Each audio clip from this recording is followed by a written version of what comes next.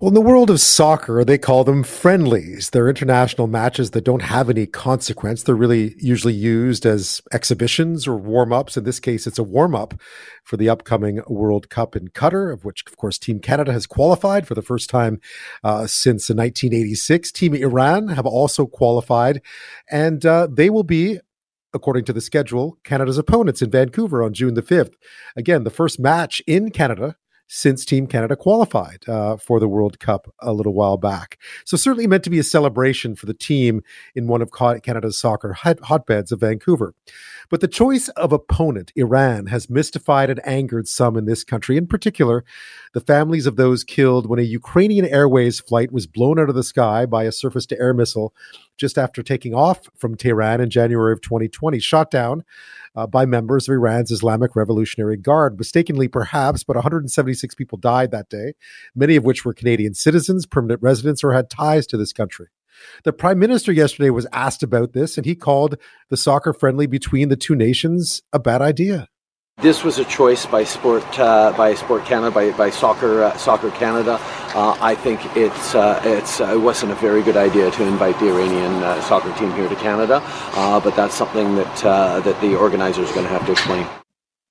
Soccer Canada is continuing to defend the decision, but among the victims were Hamed Esmaeilion's wife of 20 years, Parisa Esmaeilion, and their only child, 9-year-old daughter, Rira. He is now a spokesperson for the families of those killed on Flight PS752, and Hamed Esmaeilion joins me now from Richmond Hill near Toronto. Thank you so much for your time, and my condolences again tonight. Thank you very much, man. Thank you for having me. Your first reaction, I know that you wrote about following Team Canada's soccer qualification for the World Cup. I know in Toronto it was widely celebrated. But when you first saw news that Iran were coming to Canada to play, what was your first reaction to that?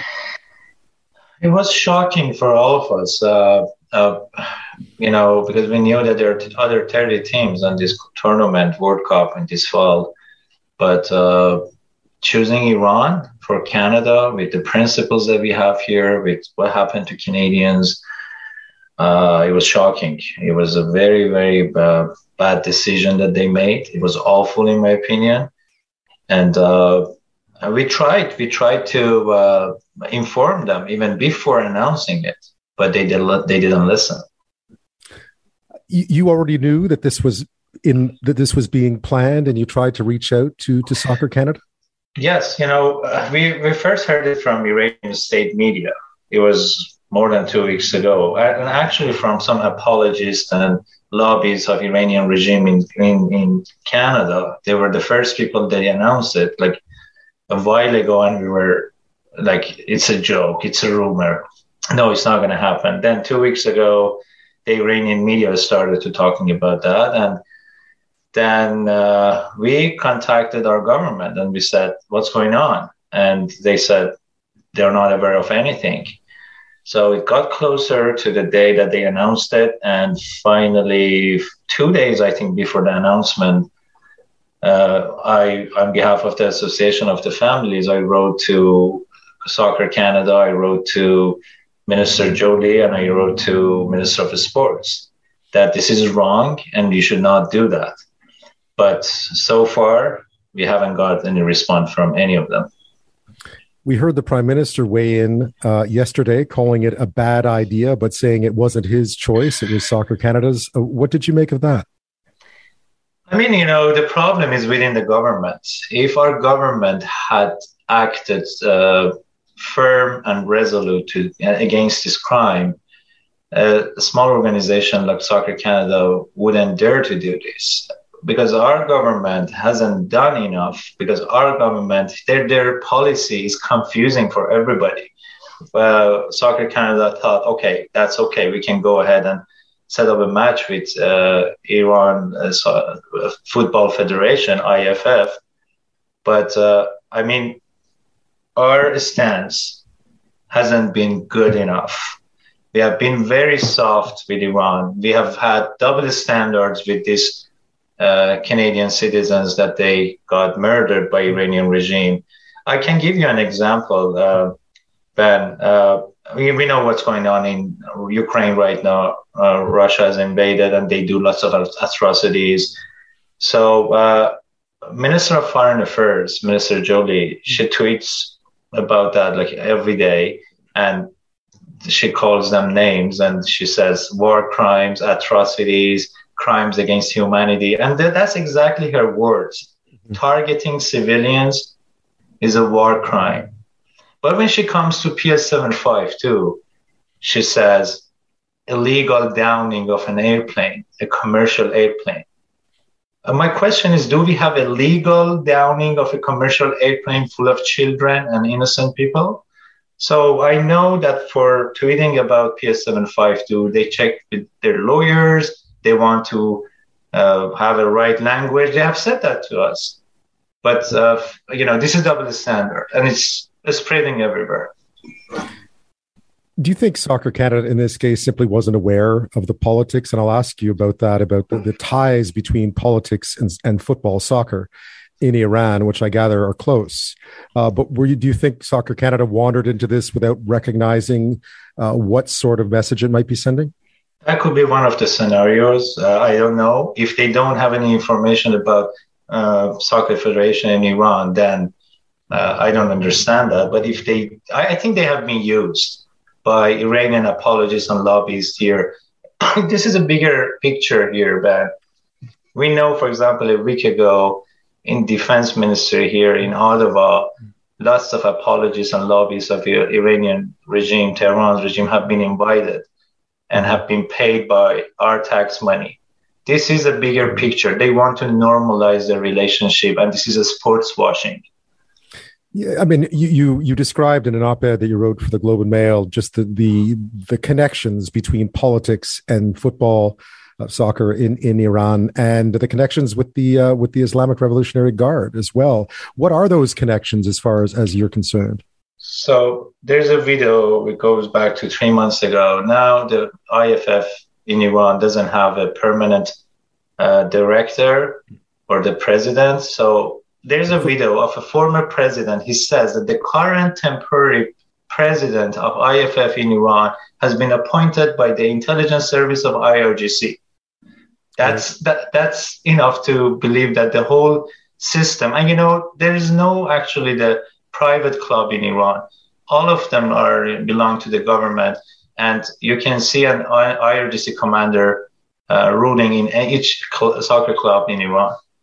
So, like so many sports and politics mix situations, you see this really as a propaganda tool for the Iranian regime being able to send their national team to Canada to play a high-profile friendly in a city like Vancouver. Yes, I see it like that. And my question is, what kind of friendship do we have with the Islamic Republic of Iran?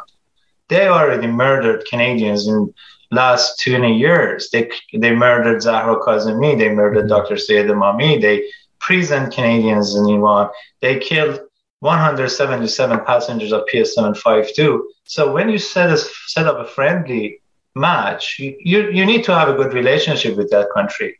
But what kind of friendship do we have? And we know that IRGC controls the IFF. We know that they have no respect for women's rights. We know that they want to send their intelligence service agents to Canada.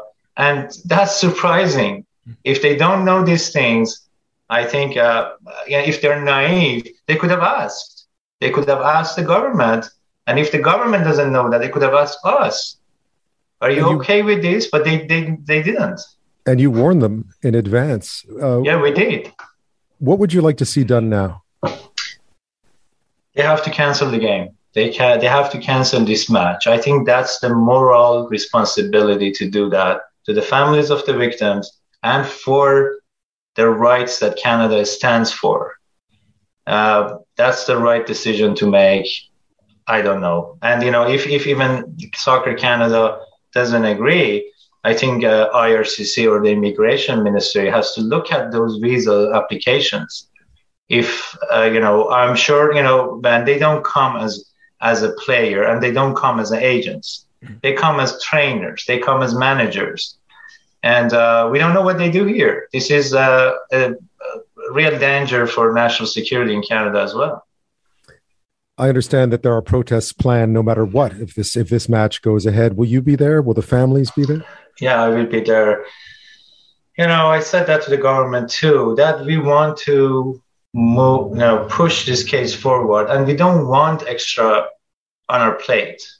But they do this. We are victims, and we have to mourn. But now they have turned us to activists.